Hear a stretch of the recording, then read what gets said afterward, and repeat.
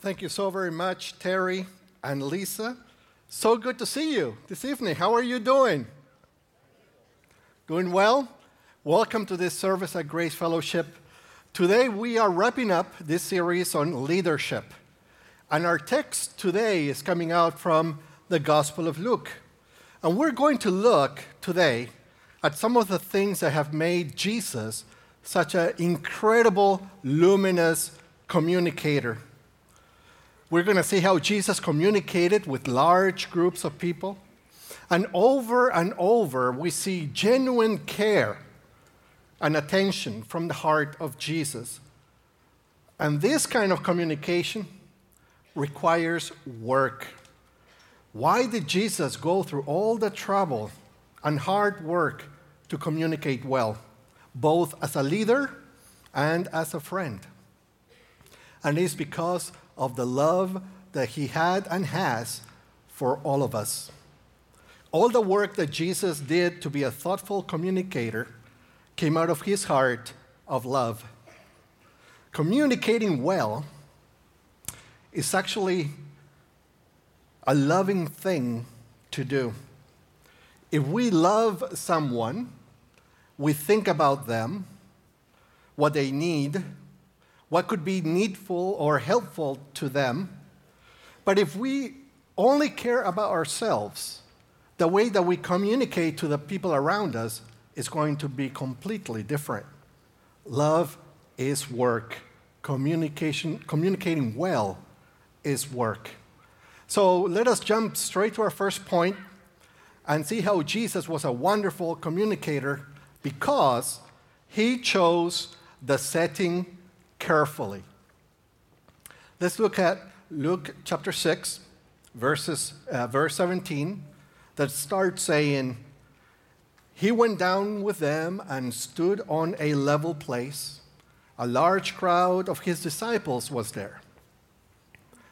Now, what we are about to read, many scholars call the Sermon on the Plain.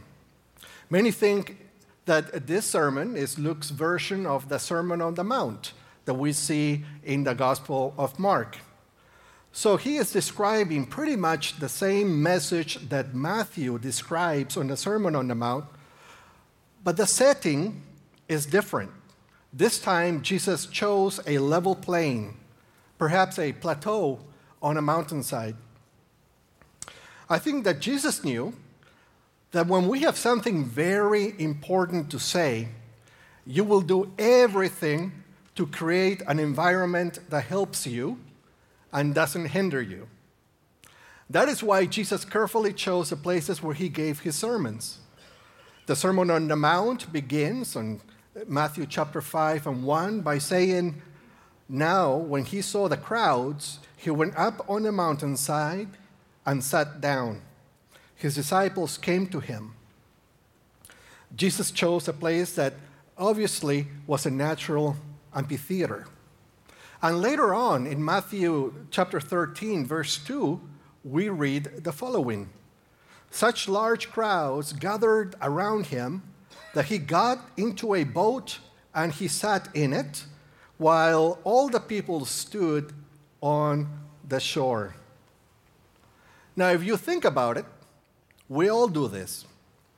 We all choose the setting very carefully when we have an important message to give. When a young man wants to tell the girl of his dreams that he's in love and that he wants to marry her, he spends a lot of time and thought into planning the setting for that proposal. Many of you can probably remember that very special moment in your life. My proposal was something else. My wife right now is in the Atlanta airport. She's with a Guatemala team, and they're coming back tonight later on. So she's not hearing this, so I can tell the story, right? But it was November of 1999 in Guatemala. I was a missionary there.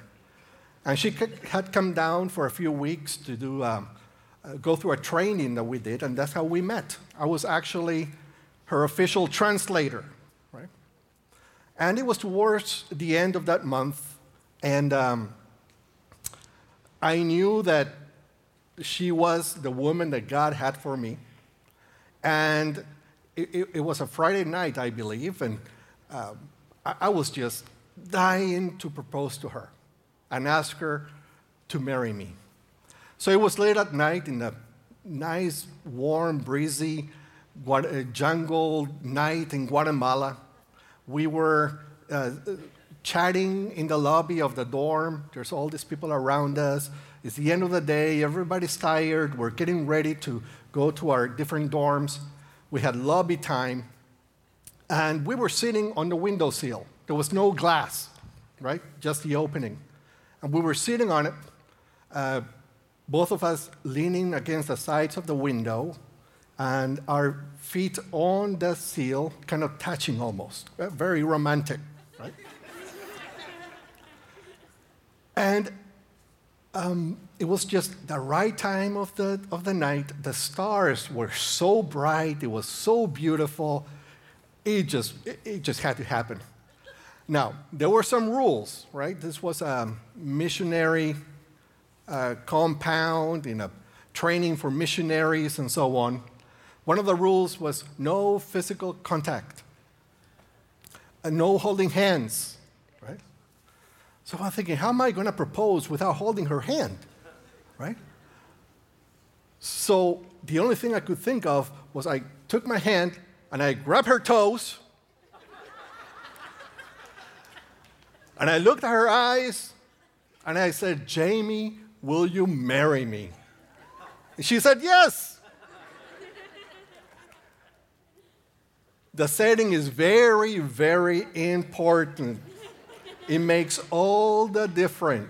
It makes it memorable. When you have something important to say, make sure you have the right setting. So whether you are popping the question or maybe talking through difficult cutbacks with your staff, the setting is very important. And that's true even of worship services. Let's take a look at a story in Acts, the book of Acts, chapter 20, verses 7 and 9, that talks about the importance of the setting. It says on verse 7, "On the first day of the week, we came together to break bread. Paul spoke to the people, and because he intended to leave the next day, he kept on talking until midnight. There were many lamps in the upstairs room where they were meeting. Seated in a window was a young man named Eutychus, who was sinking into deep sleep." I hope nobody here is sinking into deep sleep, as Paul talked on and on. When he was sound asleep, he fell to the ground from the third story and was picked up dead. All right, so this is the book of Acts, the story of the early church. And the church had done some things tremendously well. The way they were loving and caring for each other is still a model for all of us now. They had miracles. They had healings. Even that night, there was a miracle. If you read on the story, you will find that Eutychus was dead on the floor, on the ground, and they came down where he was, they prayed over him, and he was raised from the dead. But there were other things that the church was still trying to figure out. For instance, it sounds like that room might have been pretty warm. A bunch of people jammed into a room upstairs with a lot of burning lamps. And Paul sounds like he lost his watch that night, preaching until midnight. Eutychus was probably just sitting in the window, hoping that some breeze will come his way to keep him awake. I think we've learned a few lessons since then. For instance, nobody here is sitting on an open window. I'm only going to be preaching for another 25 minutes or so. I'm not staying here preaching until midnight. I'm not going to fall asleep preaching, and I hope you don't fall asleep listening to me preaching. It is nice here. It's not freezing cold. It's not too hot. This entire room was designed specifically for moments like this. And here at Grace, we take this hour together very seriously. During our worship service, people are making life-changing decisions. Decisions to accept Christ. Decisions about maybe changing vocations or staying on a marriage or perhaps break an addiction. So let us all be mindful of that during our worship time together. One of the best things that you can do during a service is pray. Pray for your heart.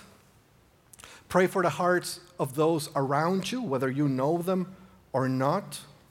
Pray that the Holy Spirit will do His work in our lives without any hindrances. That any distraction will be neutralized, whether they're internal or external. And that the Word, the living Word of God, will have freedom to be planted into our hearts. When Jesus had something important to say, He loved people enough to thoughtfully consider the setting. Now let's look at our next point. He understood His audience's need. Let's read Luke 6, verses 17 through 19. He went down with them and stood on a level place. A large crowd of His disciples was there, and a great number of people from all over Judea, from Jerusalem, and from the coast of Tyre and Sidon, who had come to hear Him and to be healed of their diseases. Those troubled by evil spirits were cured, and the people all tried to touch Him because power was coming from Him and healing them all. Last week, Pastor Rex talked about Jesus and how He went up on a mountain and He prayed all night, and then He came down from the mountain and chose His 12 disciples. And then right after that, all of them come down from the mountain to this crowd that was waiting for Jesus, to this wild mixture of people from all over Judea, from all over that entire region, Jews and non-Jews. And even in this story, we can see how Jesus Christ has the power to bring people together from so many different backgrounds. And the crowd that day waiting for Jesus was full of people who needed a miracle. Just imagine what the crowd must have looked like. Mothers with sick babies, people who had been lame since birth, blind people, people disfigured by skin diseases, even leprosy, people missing limbs. And on top of that, there were people who were possessed by demons. And they were all longing and hoping that they would be the one to get this miracle worker's attention that day. And after spending the entire night with His Father in prayer, Jesus is vibrating and exploding with heavenly power. People just had to touch Him, and they got healed. He healed everyone. Not one person in that crowd went home disappointed. No one left without a new life. He healed every single one of them. Can you imagine watching that?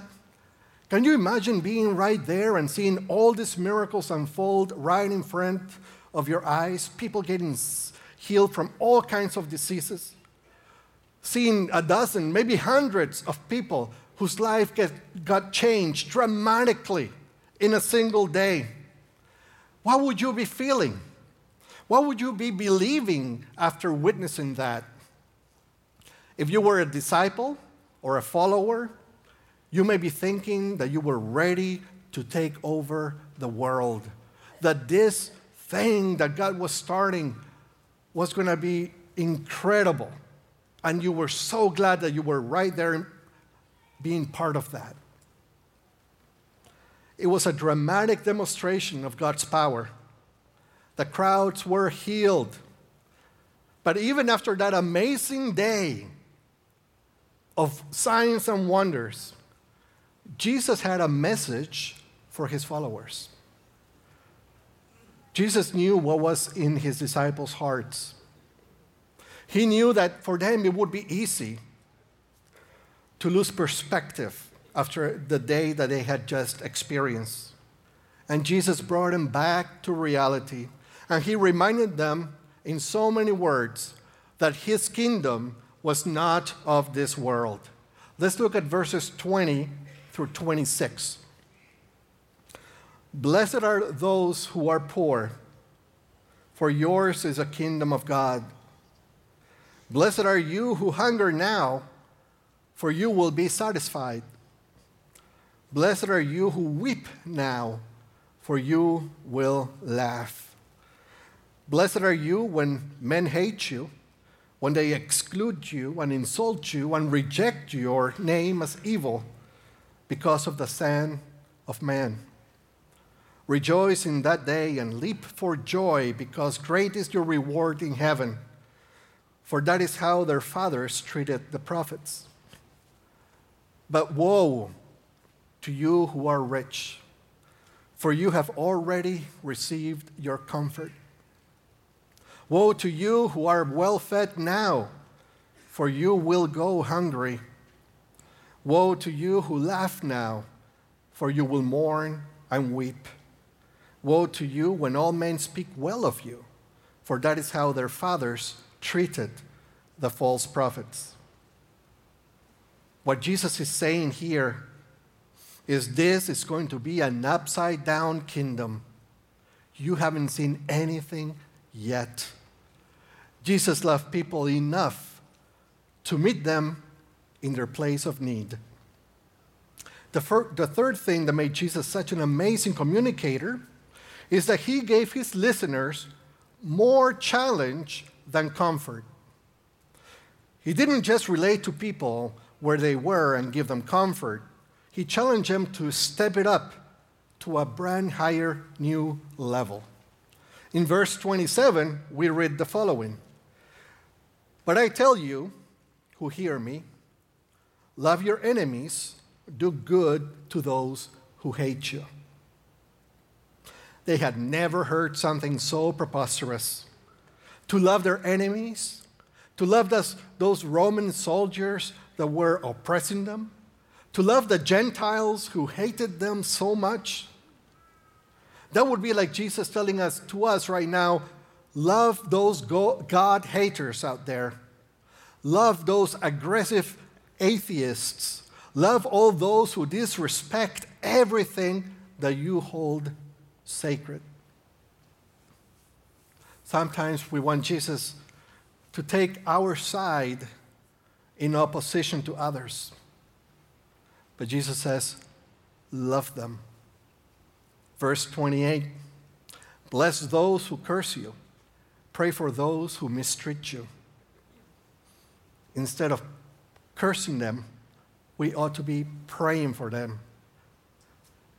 Years ago, there was a great book out called Praying Daily for World Leaders. In this book, there was a list of 365 world leaders and one that you could pray for each one of those days.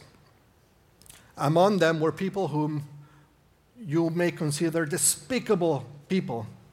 But what a great idea in that book to pray for those instead of criticizing them. And verses 29 and 30 say the following. If someone strikes you on one cheek, turn to him the other also. If someone takes your cloak, do not stop him from taking your tunic. Give to everyone who asks you, and if anyone takes what belongs to you, do not demand it back. That message was not disturbing just to that crowd in the first century. That sounds disturbing to us too. Don't stop them. Don't persecute them. Don't sue. Are you sure, Jesus? And Jesus looks right at us and says, yes, I'm sure. Verse 31 says, do to others as you would have them do to you. And that's the golden rule. Do you know one thing that makes a great communicator? A great communicator is someone who doesn't just talk the talk, but he does it. He, herself, or himself walks the talk just like Jesus did. Look at the cross. And when you see Jesus on the cross, you will see him turning the other cheek. You will see him praying for his enemies. You will see Jesus giving more than what's expected. And you will see Jesus not retaliating. Jesus knew that people are motivated more by challenge than by just comfort. Anne Graham Lotz tells about a military recruitment day that took place in a high school assembly. All 4 branches of the military were represented, and every one of them was told to speak for 10 minutes. But the guy from the Air Force spoke for 18 minutes. And the guy from the Navy and the Army took even longer than they were supposed to take. So finally, the principal leaned over to the Marine recruiter and said, you have 3 minutes. In 3 minutes, the bell is going to ring and everybody is going to be out of here. So the Marine recruiter, when it was his time to speak, he stood silently in front of the audience for quite a long time. And he just looked at them up one side and down the other. And then he said the following: the Marines are looking for a few good men and a few good women. I'm not sure if I see anyone here today, but if you think you qualify, meet me afterward. She says there was a much longer line in the Marine recruiting line than in all the others put together, because young people wanted to be challenged. And I think that is true of all of us.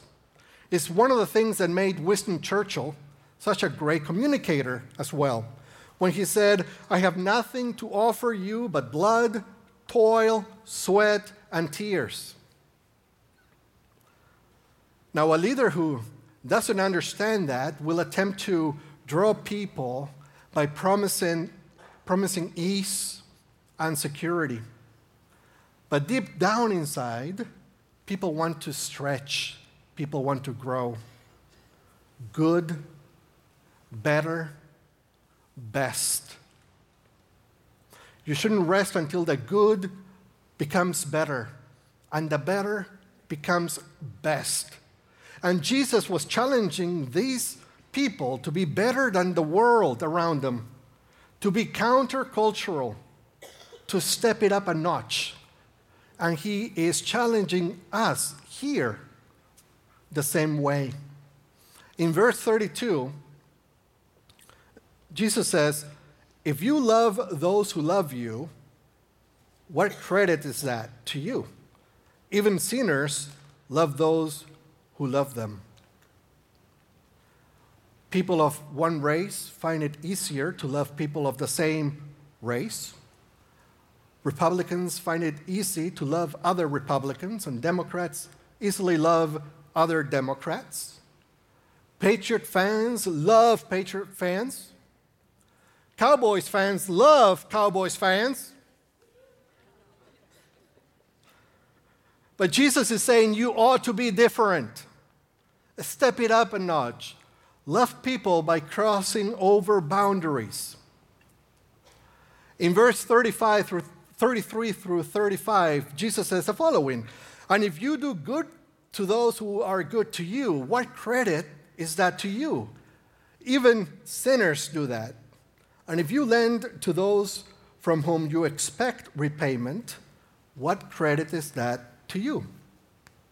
Even sinners lend to sinners, expecting to be repaid in full.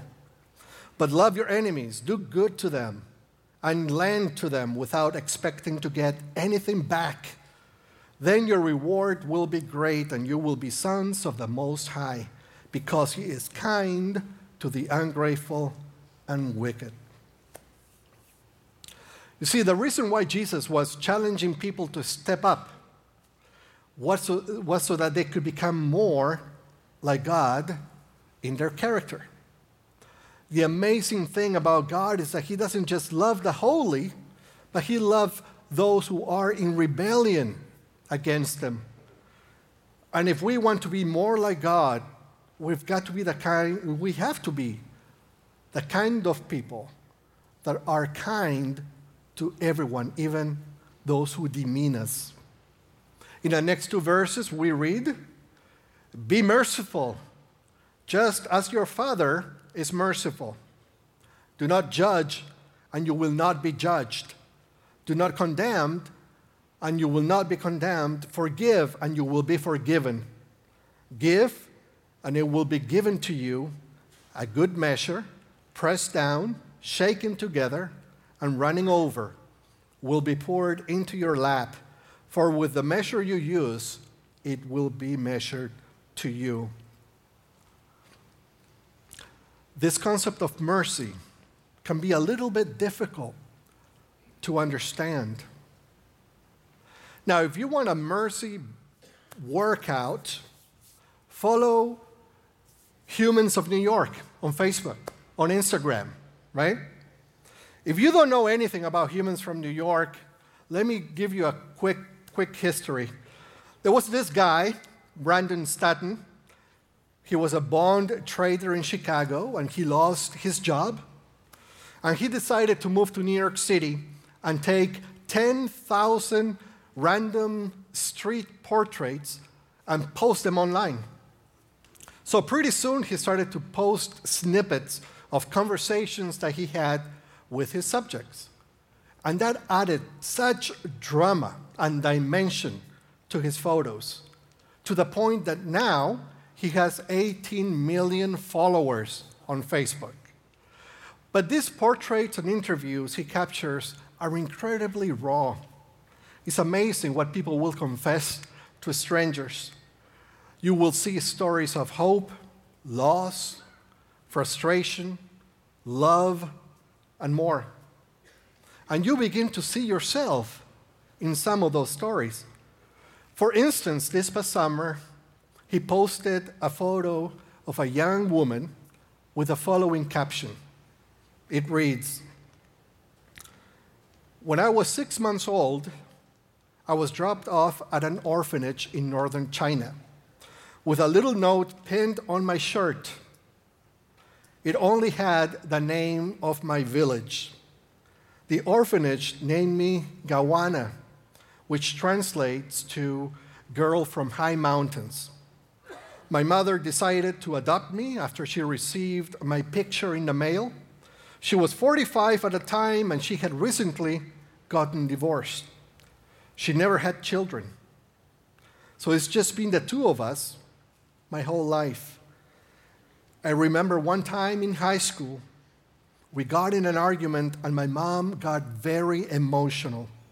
She started crying and said, 'We can't fight. It's just the two of us. We have to stick together.' At that moment, I realized how much I had changed my mom's life. She'd known from the start, of course, but it was something that I needed to learn. And you know what? This series called Humans of New York could very easily be Humans of Albany or Humans of ancient Galilee, because people are people, no matter where you go or when you live. Some things just come with being humans. Someone once said, "Be kind, for everyone you meet is fighting a battle that you know nothing about." That's why these words of Jesus resonate just as clearly today in this sanctuary as they did on that plain by the Sea of Galilee 2,000 years ago. We have more in common with that audience than we might think.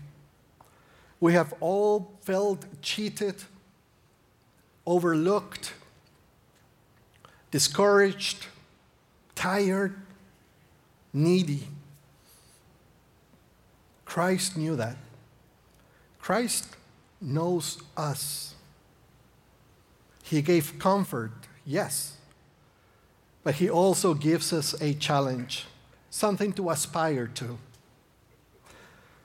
Jesus loved people enough to say difficult things to them. Now let's go to our final and fourth point of tonight's message. He kept their interest with humor and with illustrations. The very first assignment of any communicator is to keep the attention of the listener.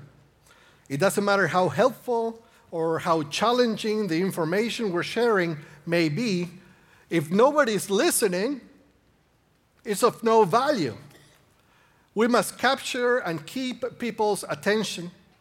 Jesus used stories to get people's attention and to make lasting points.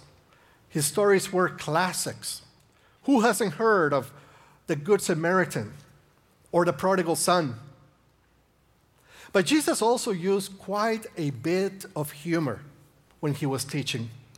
We must be careful with humor here because humor changes, obviously, with time and culture.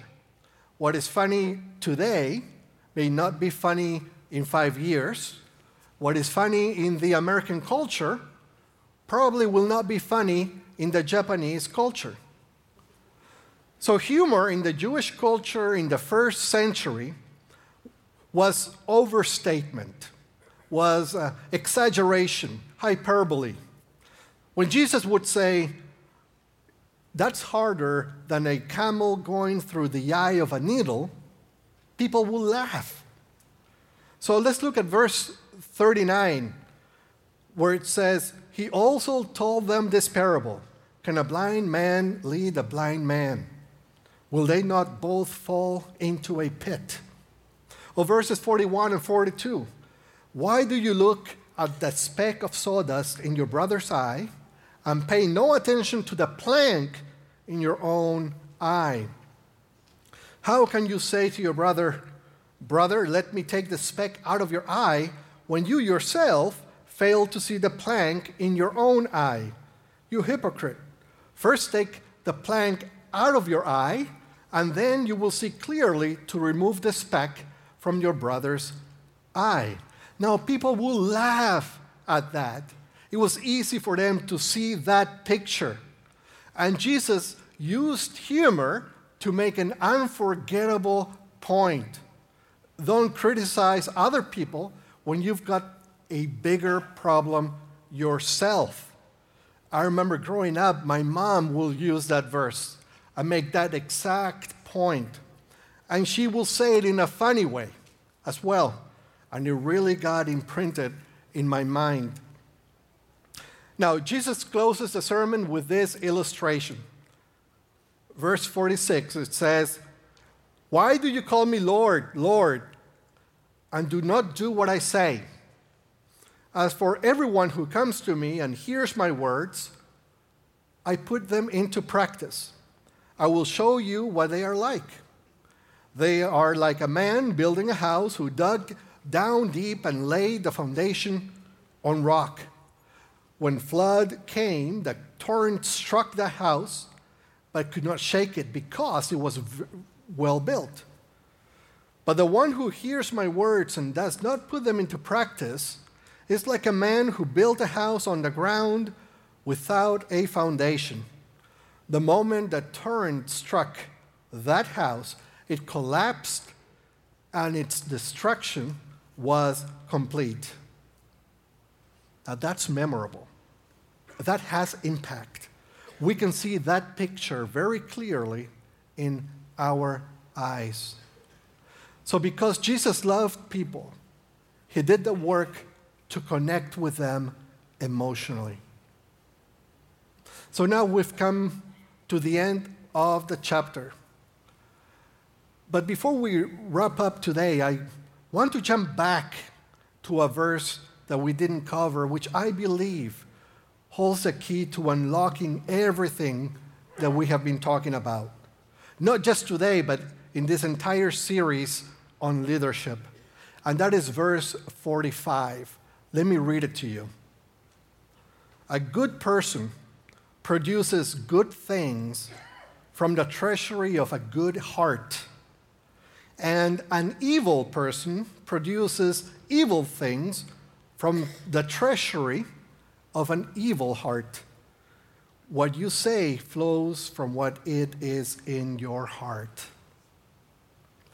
Let us think about that for a minute. In this series about leadership, we have talked about character, confidence, credentials, compassion, courage, companions, and now communication. This verse tells us that you can get all the knowledge you want about these topics, but what you put out will only be as good as what's inside. The Apostle Paul put it this way. He said, you can speak with the tongues of men and angels, but if it doesn't come from a heart of love, it's like a banging gong or clanging cymbals. It's just noise. 2,000 years after he died, we're still learning lessons from Jesus because everything that he did came from a heart of pure love towards others. We said that good communication takes work. And there's got to be a reason you're willing to put in the work. And that reason has to be love. Your love for those around you. If it's just to win or to get what you want, eventually that will become very clear to the people that you are leading or communicating to. On the other hand, if your motivation is love, that will come out too. Leadership gives us plenty of opportunities to show love. But make no mistake, leadership is never the end. It's the means. Love is the end. And maybe you're here tonight visiting, maybe you've been coming here for a while, and you're ready to receive that unconditional love that the Father has for you. I pray that you take a step today. I pray that you talk to someone or come to the prayer corner at the end of the service or make a prayer right there where you are and ask God to forgive you, to fill you with His presence and His Spirit. Ask Him to redeem you and accept that beautiful, wonderful, unconditional love that He has for you, that He has for me, that He has for all of us. Let's pray. Father, this evening I give you thanks for all the lessons that you have given us on leadership. We give you thanks, Lord, for modeling how to be righteous, how to please God, how to love the Father, and how to love those around you. I pray, Lord, that all these lessons that we have been learning for the past weeks will come true in our lives, that we will put them into action, that we will make what is good, better, and then best, that we will be comforted by you, but also challenged, and that we will communicate to others the most precious message we can communicate your gospel, your love. We love you, Lord. In Jesus' name I pray. Amen. Amen.